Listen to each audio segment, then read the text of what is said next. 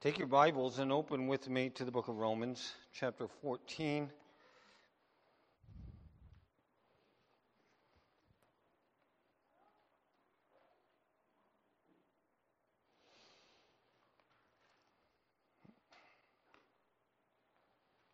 Romans chapter 14, as we continue our study in the book of Romans, we're talking about offenses today. And we're bringing this chapter to a conclusion. We've been talking and studying, thinking, praying before the Lord about what this issue of Christian liberty looks like, how we are to walk in liberty.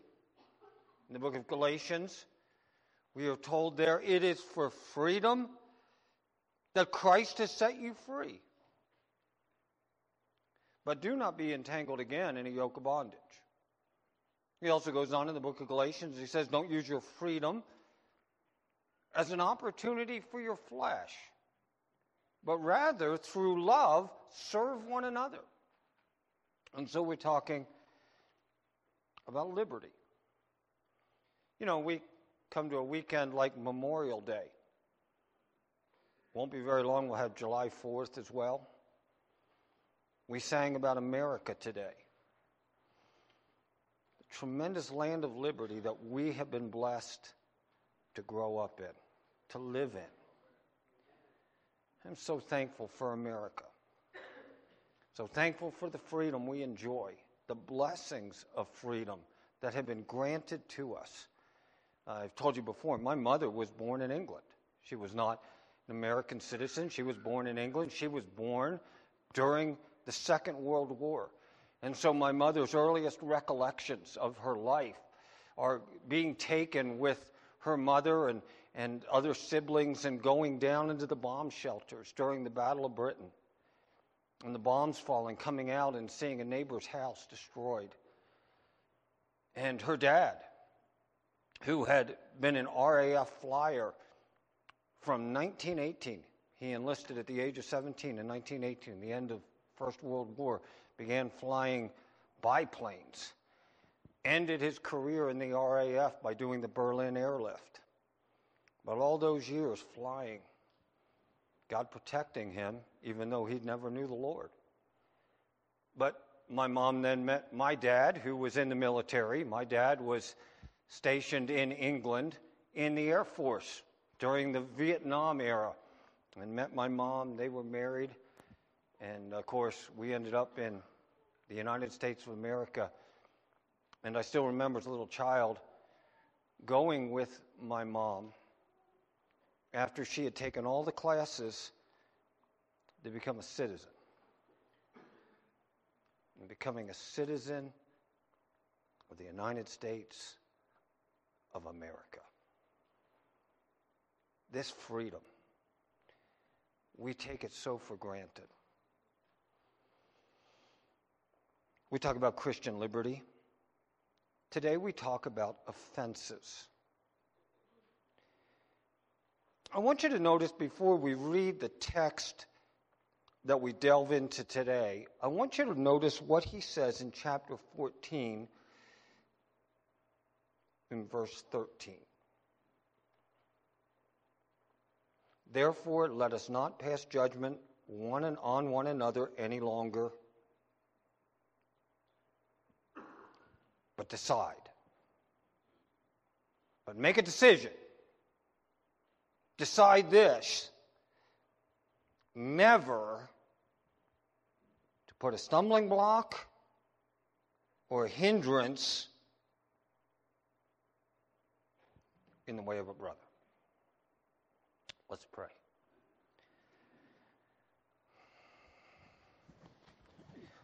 Lord, we thank you for our freedom. We thank you for our freedom in Christ. Lord Jesus, we come to you. We worship you today. We thank you that no one took your life from you. You laid it down. You laid it down not for anything evil that you had done, but you laid it down for my sin, the sin of each person in this room, and the sin of the whole world. You became a servant. You tell us in your word. Even to the point of death. So that we could be free from sin, from death, from hell. Lord Jesus, we thank you. We worship you today. Lord Jesus, as we think about freedom, help us, your people, to make a decision, to decide, to never put a stumbling block or an offense in front of our brother.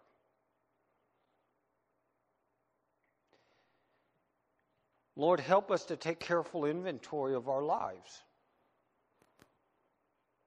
to think about what we do and how we live. And when your Holy Spirit places his finger on an issue in our life and he says, that is a potential stumbling block to some person, I pray, Father, Holy Spirit, Son of God, that we would be wise and discerning enough to obey you. I pray in Jesus' name, amen. Let's read the text. Beginning in verse 20, he says, do not, for the sake of food, destroy the work of God. Everything is indeed clean. We talked about that earlier in the chapter. He's talking about food. Indeed, everything is clean. But it is wrong for anyone to make another stumble by what he eats. It is good not to eat meat or drink wine or do anything that would cause your brother to stumble. The faith that you have, keep between yourself and God. Blessed is the one who has no reason to pass judgment on himself for what he approves. But whoever has doubts is condemned if he eats. Because the eating is not from faith. For whatever does not proceed from faith is sin. Therefore, we who are strong have an obligation to bear with the failings of the weak and not to please ourselves. Easier to read than do. The end of this, I want to just take a minute and look at the end of chapter 14. It's not going to serve as the focus of the message today, but I want to explain it, what he's saying here. In verse 22, he says, the faith that you have, keep between yourself and God. Blessed is the one who has no reason to pass judgment on himself for what he approves. But the one who has doubts is condemned if he eats. Now, he's not talking there about like doubts that you struggle with in your Christian life as you deal with maybe the turmoils of your prayer life and you're laying a need before the Lord and you're struggling with doubts. God, are you going to do this? Are you going to answer this prayer? He's not talking about that kind of doubt. What he's talking about is a doubt in your conscience on whether or not you should participate in a certain kind of activity. So when he says you have faith, he's talking about a solid conviction that a certain thing is okay. You know, there's things that you do that they just don't ever bother your conscience. It's just where you live, it's what you do, and this is what your parents did or whatever the case, and you just accept it as being okay. You're not struggling in your conscience. It's just something you do. And then there may be some other thing that maybe when you were a child you were taught you shouldn't do it. Wasn't it in like Roman Catholicism used to be. I don't know that they do this with venial and mortal sins and some of those things. And on Friday you could only eat fish and you couldn't eat beef. And I remember reading a book by I can't remember, his last name is Manning. It was called The Ragamuffin Gospel. Brennan. And he was talking about how he would go to a ball game on a Friday night in New York City. Oh, and he wanted to have a hot dog. But boy, it bothered his conscience. Why? Because he'd been taught this. He was raised in Catholicism, and on Friday you didn't eat a hot dog, you didn't eat beef, you had fish.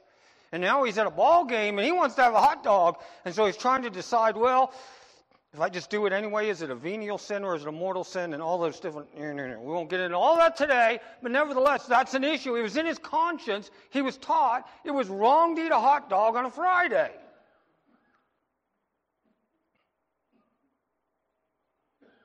And so what he's getting at is, if you are in a place of doubt, struggling with whether a certain thing is right or wrong, he is saying whether or not it is permissible in the eyes of God is kind of irrelevant at that moment.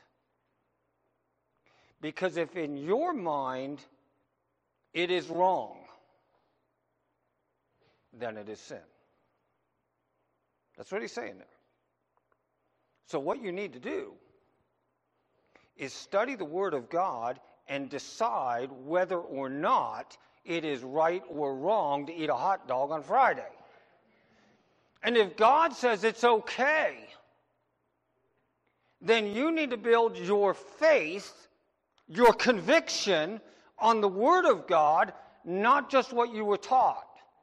And then the Word of God will set your conscience free, and you can enjoy the hot dog and praise God and not doubt. So what he's getting at here is this: don't just sear your conscience. That's never the way to handle it. If you're struggling with an issue and you're like, God, I really believe this is okay, but all my life I was taught this, then go to this. And when you go to this, you will either say, what I was taught was right, I'm going to keep doing that. Or you're going to go to this and you're going to say, what I was taught was well-meaning and well-intentioned, but it wasn't really biblical. And now I am going to build my faith on the Word of God, and I'm going to enjoy this thing. And thank God. That's what he's getting at here. That's the way you resolve that. So when you have a conscience issue, when you have this struggle going on in your conscience on some issue, don't just say, oh, everybody else is doing it, I'm going to do it too. That's not the answer. The answer is go to the Word of God, get the mind of God, and then build your life and your decisions on this, not just what you're thinking. Does that make sense? That's what he's getting at there. That is what God wants you to do. That's what we want you to do. I don't want to bind your conscience. I don't want to stand up here and say this is good and that's bad, unless God says this is good and that's bad. But if God is quiet on it, I don't want to stand up here and get into the fine points of every decision that you need to make in life. You need to do that before the Lord and through the Holy Spirit and through the Word of God, and then make those decisions. And then you say, I really think that this thing is okay. But if I do this thing, it has this potential. It may make a weaker brother stumble. Now, there's a different dilemma, isn't it? And what does he say to do in that case? Have your conviction. Enjoy your freedom. between you and God and in your own life. But be willing to lay aside your freedom to guard the faith of someone else. Now, this leads us to the start of the paragraph. Notice this immediate contrast.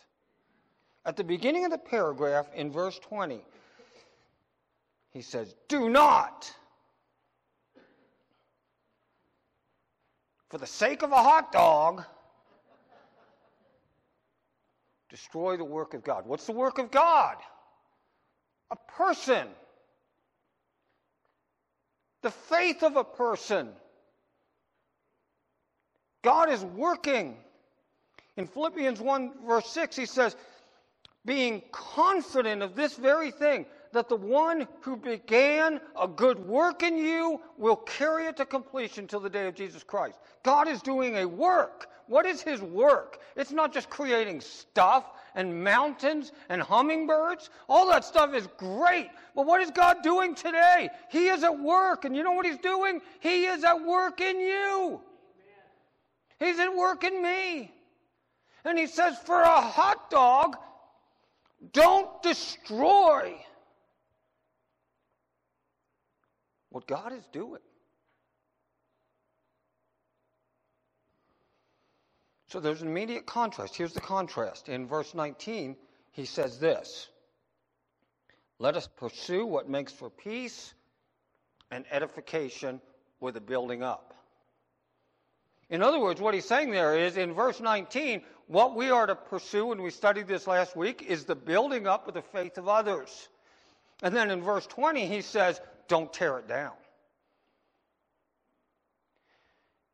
Wouldn't it be horrible to stand before God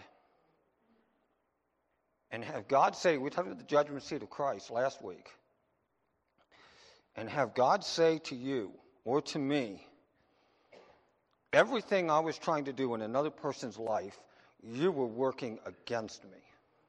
You were tearing it down. I'm trying to build them up. I'm trying to grow them. I'm trying to make them more like me, and you are tearing it down. Would it not be a terrible thing to have God say to you, why were you doing that? You were working counter to my goal. He says, do not, for the sake of food, tear down what God is doing. What God wants us to do is to be building each other up. So there is an immediate contrast. Now you will notice here in these verses, he says everything is indeed clean. Right? All food has been cleansed. I was talking about that in Sunday school. We support a missionary, Dr. David Sadaka, with Chosen People's Ministries. They minister to Jews, and he is a Jew, full-blooded Jew. First time he came and spoke to the church, we had breakfast together. And Amy was going to fix bacon and eggs. And I remember saying to him, is bacon okay with you? He was like, bring it on, brother. You know, he was good with it. He's a liberated Jew. He's liberated in Christ. He understands that everything is clean. So everything is clean. But then he says, it is wrong for anyone to make another stumble by what he eats. That's why he said earlier in the verse that we looked at, we need to decide something, not to make someone else stumble. It is wrong. In other words, there can be something that's perfectly legitimate. But if my doing it caused somebody to sin, it was wrong. It wasn't neutral. It was wrong. It became wrong in that way. And so he says, it is good not to eat meat or drink wine or do anything that causes your brother to stumble. What does it mean to stumble? The meat of his argument, no pun intended there. He says everything is clean, but, you'll notice the word but we talked about, and then he says it is good not to do it. It is good not to eat if it causes your brother to stumble. That leads us to this question: what does it mean to offend someone? That's the word that in many translations is used. Here in my ESV it says stumble, cause to sin. What does it mean to offend someone? Now, let's just answer this first of all, what it does not mean, because I think it's important we understand this. God says we should not offend other people. He's not here talking about someone coming to me and saying, you just hurt my feelings. No, I don't want to hurt your feelings. As Christians, we shouldn't try to hurt each other's feelings, and we should never go about wanting to hurt each other's feelings. But that's not what he's talking about here. We live in a culture where, anything you do, somebody can come to you and say, oh, you offended me. That's not what he's getting at here. He's not talking about a culture of offense where people are just routinely offended at some little thing. No. He's not talking about you hurt my feelings. He's not even talking about you just offended my sensibilities. What he's talking about here is this. There are two Greek words that he uses. This one means to put an obstacle in the path of another person. It's an obstacle. Thus, it is something over which someone trips.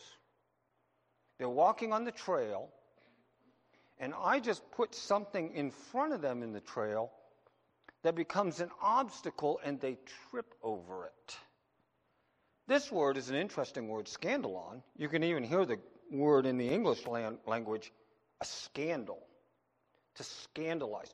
But what it really means, this is an interesting one, it is a trigger. We live in a society that has triggers all the time now, right?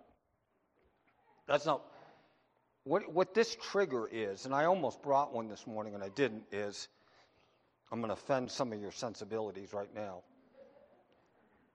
but I have foot traps. I used to trap. I don't do it so much anymore, but I have foot traps. I also have conibear traps.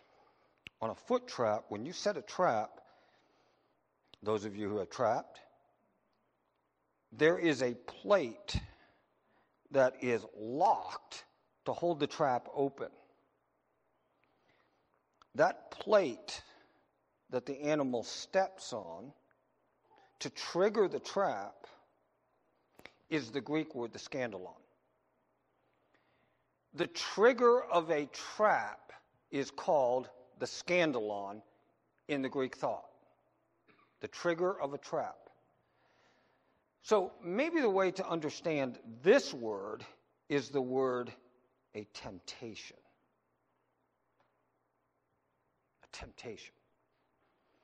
So he uses these two words to explain to us what he's getting at when he's talking about offenses. I should never put in front of my brother an obstacle to their faith. And I should never do something that could be a trigger or a temptation that leads them into sin. So he's not just saying here we shouldn't hurt each other's feelings. What he's saying is my actions should never lead to a situation in another person's life where they are tempted to sin.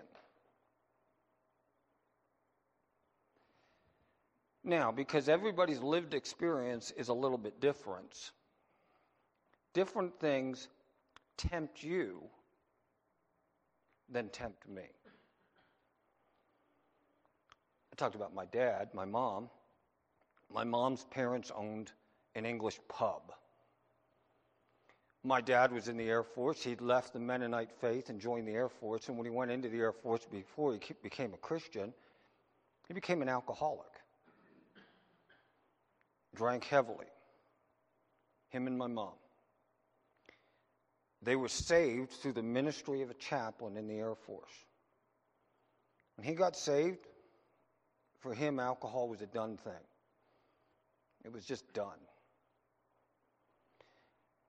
I grew up in a house then where there was never alcohol. Although in his life, before he was saved, it was huge. And it was a huge sin.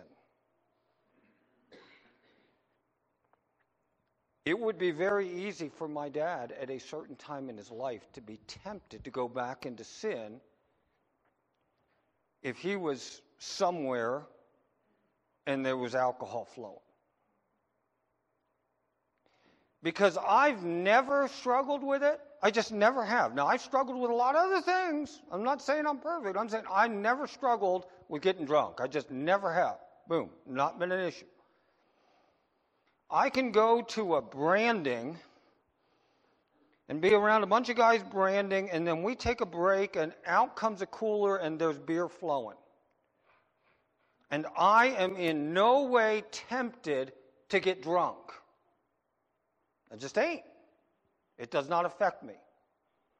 I'm not saying that I'm good because of that. I'm just saying it don't affect me, right? You understand that? It just don't affect me. But for Tim Moyer has made a conscious decision, although it doesn't affect me, I don't drink with the guys.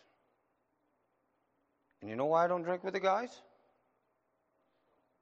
Because I don't want anybody there to say, I am a drunk, because I saw Pastor Tim drink a Coors. So it's just a decision I make. Doesn't mean I don't have freedom. I would. But I don't. Now, that's just one issue. What does it mean to cause someone to stumble or offend?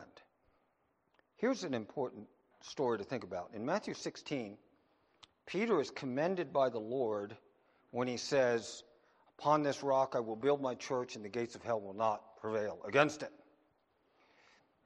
And then Jesus tells all of his apostles, he says this, I'm going to go to Jerusalem sometime, and they're going to kill me, and they're going to bury me, and I'm going to rise again. He breaks them into what's going to happen. What did Peter say? Good for you. Do you remember the story? What did Peter say? Be it far from you. They'll never do that to you. And what did Jesus say? Get a grip, Peter. What did he say? Get behind me, Satan. You are an offense to me because you savor the things of men, not of God. Jesus understood that Peter is speaking a message to him, words. I'm not saying Peter was demonically inspired, that he was demonically possessed, but it's a message from Satan meant to do what to Jesus? Turn him from his mission. His mission is to die. Peter's words are an offense to Jesus. Now, we just talked about beer. But let's talk about our words for a minute. How many times do we cause somebody to offend? Not because of something we did, but because of something we just said. That did not come from God, it comes from the kingdom of darkness. He is saying here, we must be very careful not only in what we do to not cause an offense, we must be very careful in what we say. a young person comes to you and says, I got this plan, I want to do this for God. And you dump cold water on their faith, that's an offense.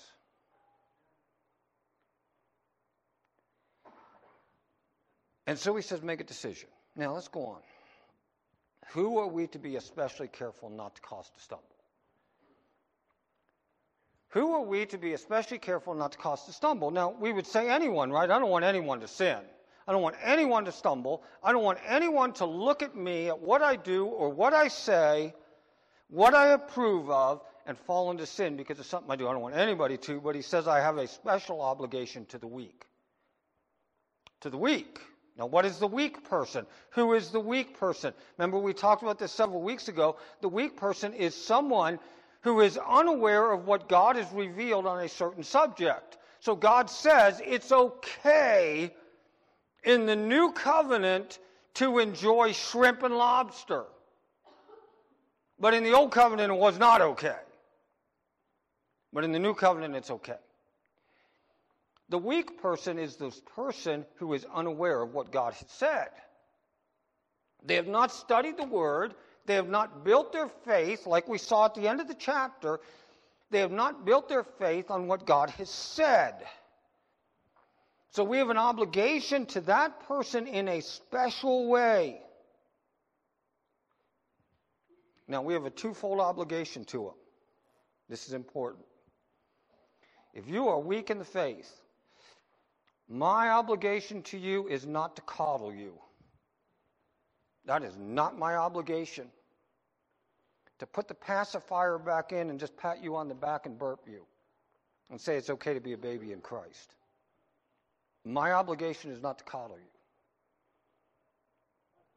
My obligation is to bear with it and to do this, to teach you. To teach you. And we must teach each other the Word of God, so that the weak person does not what? Stay in the crib from here to heaven.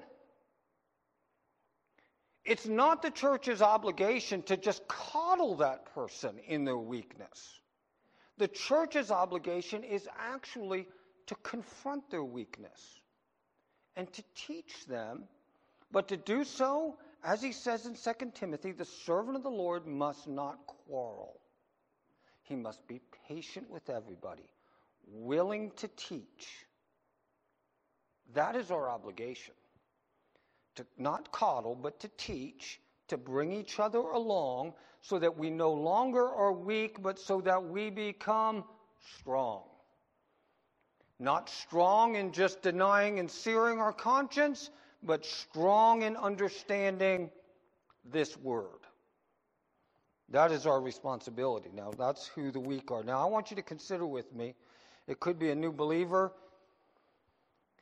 It could be an older believer who has been mistaught on a subject. Whatever the case is, our responsibility is to teach as we bear with one another. There again, think of our Savior. Think of his example. He took things on, didn't he? He took on cultural issues. And he did so in a way that he taught people. He taught them. And that is what we are to do as Christians. Now, I want us to consider for a minute a special class of weak.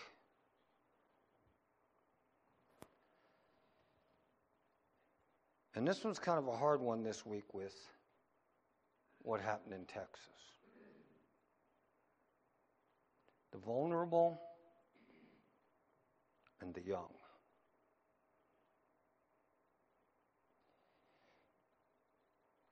The child. The child in your home, your grandkids who look at you, who emulate you. I want you to notice what Jesus says in Matthew 18. Remember the word destroy?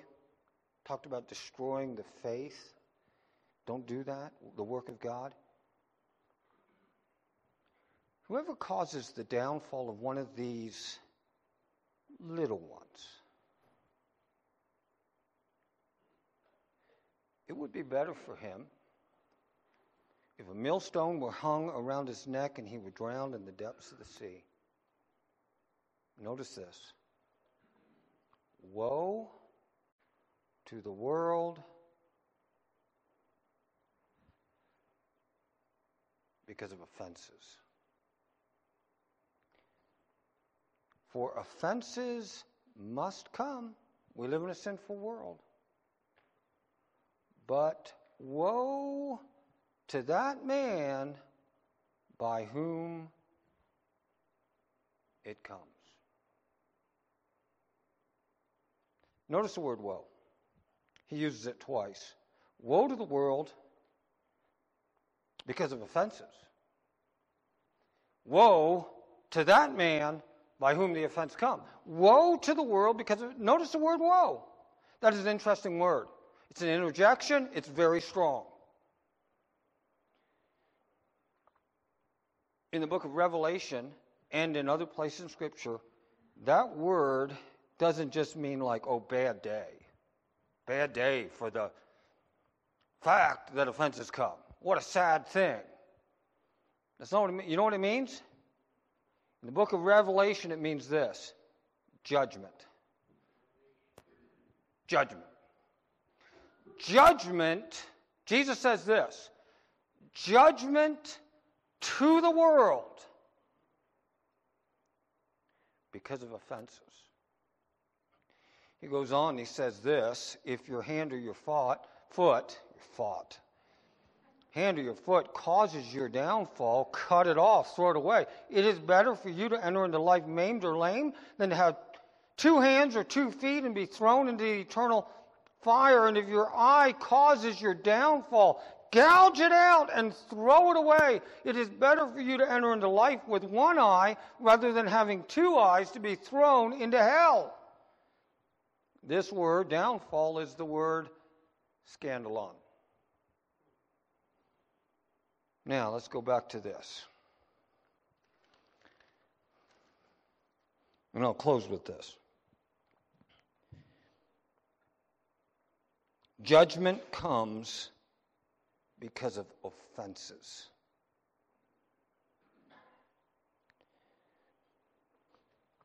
He says here,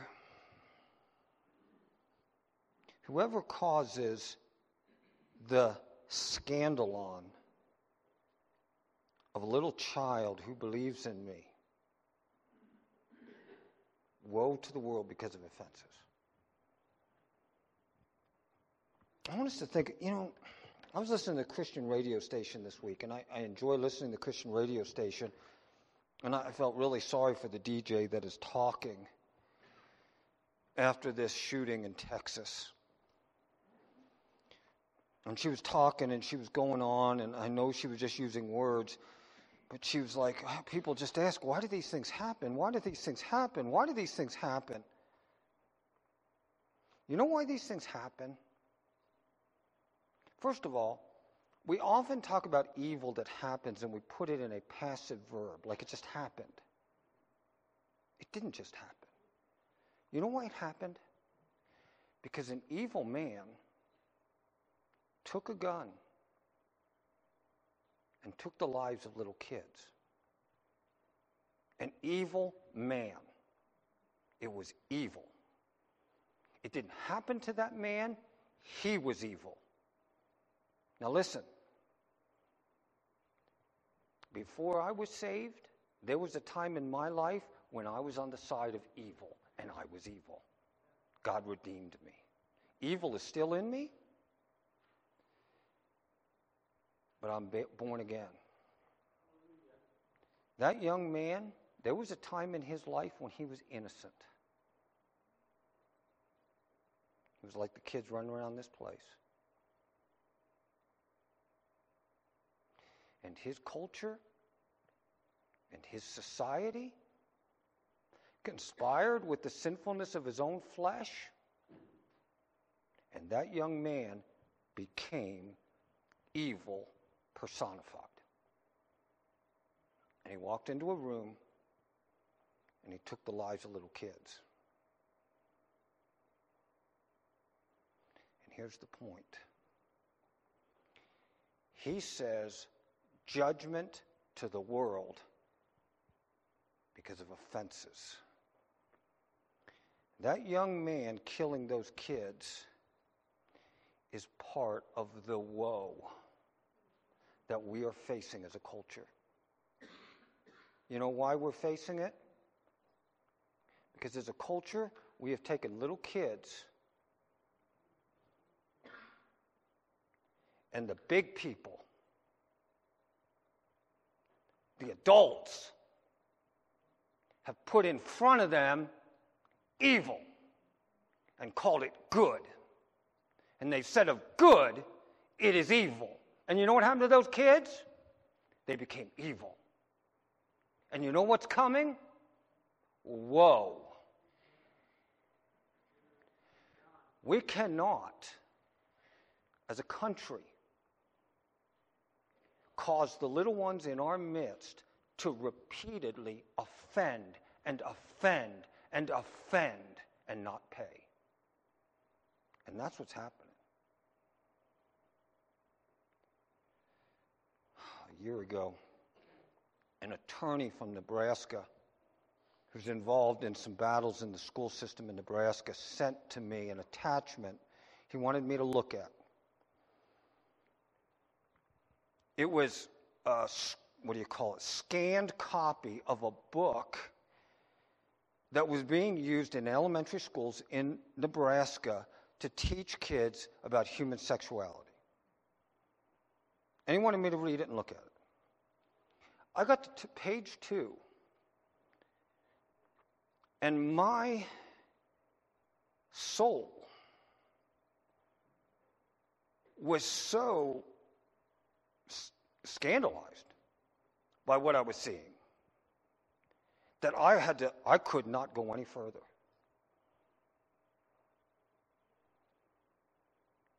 And I'm 56. And you're going to put that in front of a kid and then say, we won't pay? We're paying. Woe to the world because of offenses. If America does not get this right, woe is us. Closing admonition.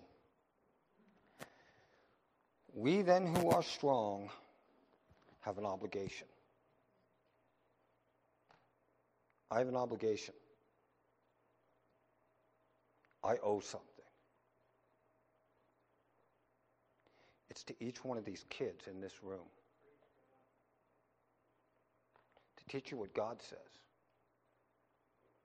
To show you what's right.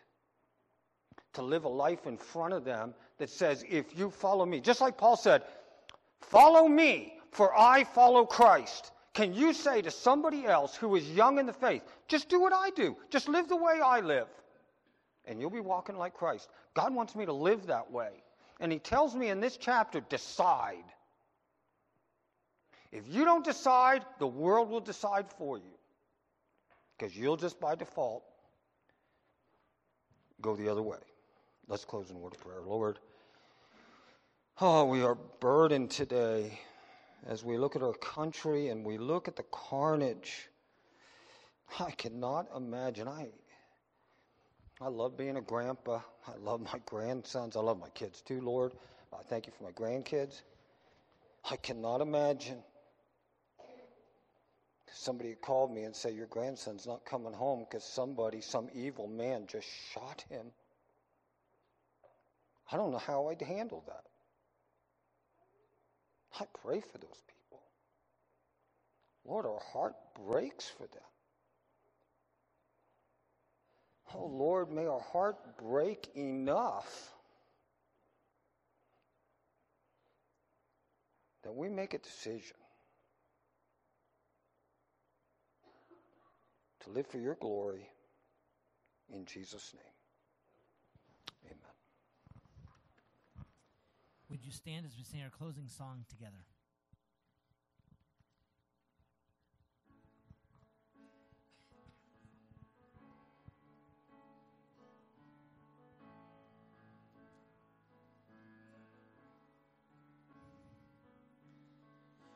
You are not a God created by human hands. You are not a God dependent on any mortal man. You are not a God in need of anything we can give by your plan. That's just the way it is.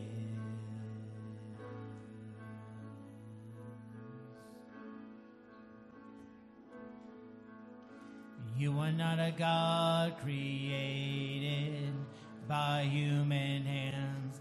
You are not a God dependent on any mortal man. You are not a God in need of anything we can give by your plan.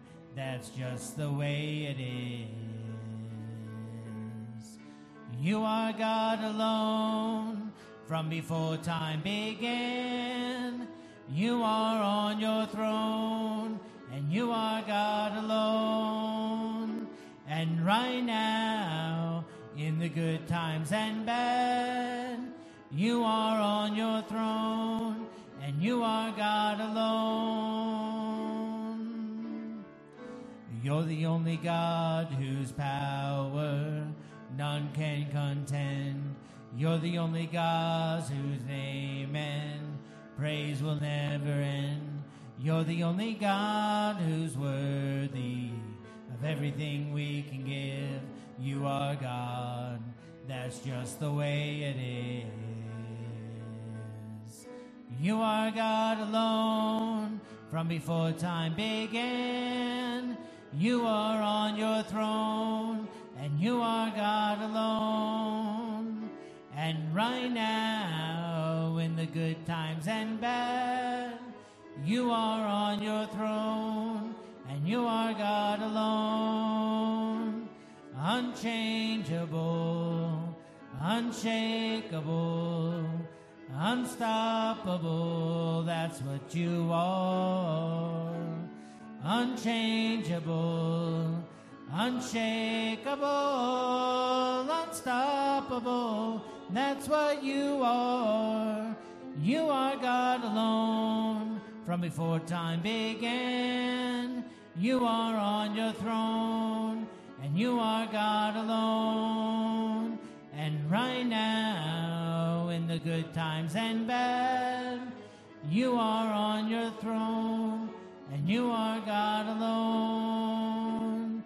Unchangeable, unshakable, unstoppable, that's what you are. Unchangeable, unshakable, unstoppable, that's what you are. You are God alone. Heavenly Father, Lord, we thank you. We thank you that you are on your throne. In the midst of the suffering and difficult times, Lord, you are God. Nothing takes you by surprise. Lord, you are fully in control of all things at all times. And so, Lord, we give you praise. We give you praise because you alone are worthy to receive our praise. And yet, Lord, we know we live in a land that is full of evil. Sin is all around us. Sin is within us. Yet, Lord, we pray, Lord, that you would use us. Despite our sin, Lord, may we continue to be conformed to your image, that we would walk in a manner that is worthy of being called your child, to carry your name, to be a Christian. Lord, we pray that we would stand on the word of God. Lord, that we would become like you, that others may see, that others may be changed, that they may know of the goodness of who you are and walk in the goodness. Lord, we ask you to use us as we leave this place and go out into the mission field that you have called us to live in. Lord, we pray, Lord, that we would bring glory to you. We thank you. We thank you that you would use a sinner like us to bring glory to yourself. Do that now, we pray. In Jesus' name, amen.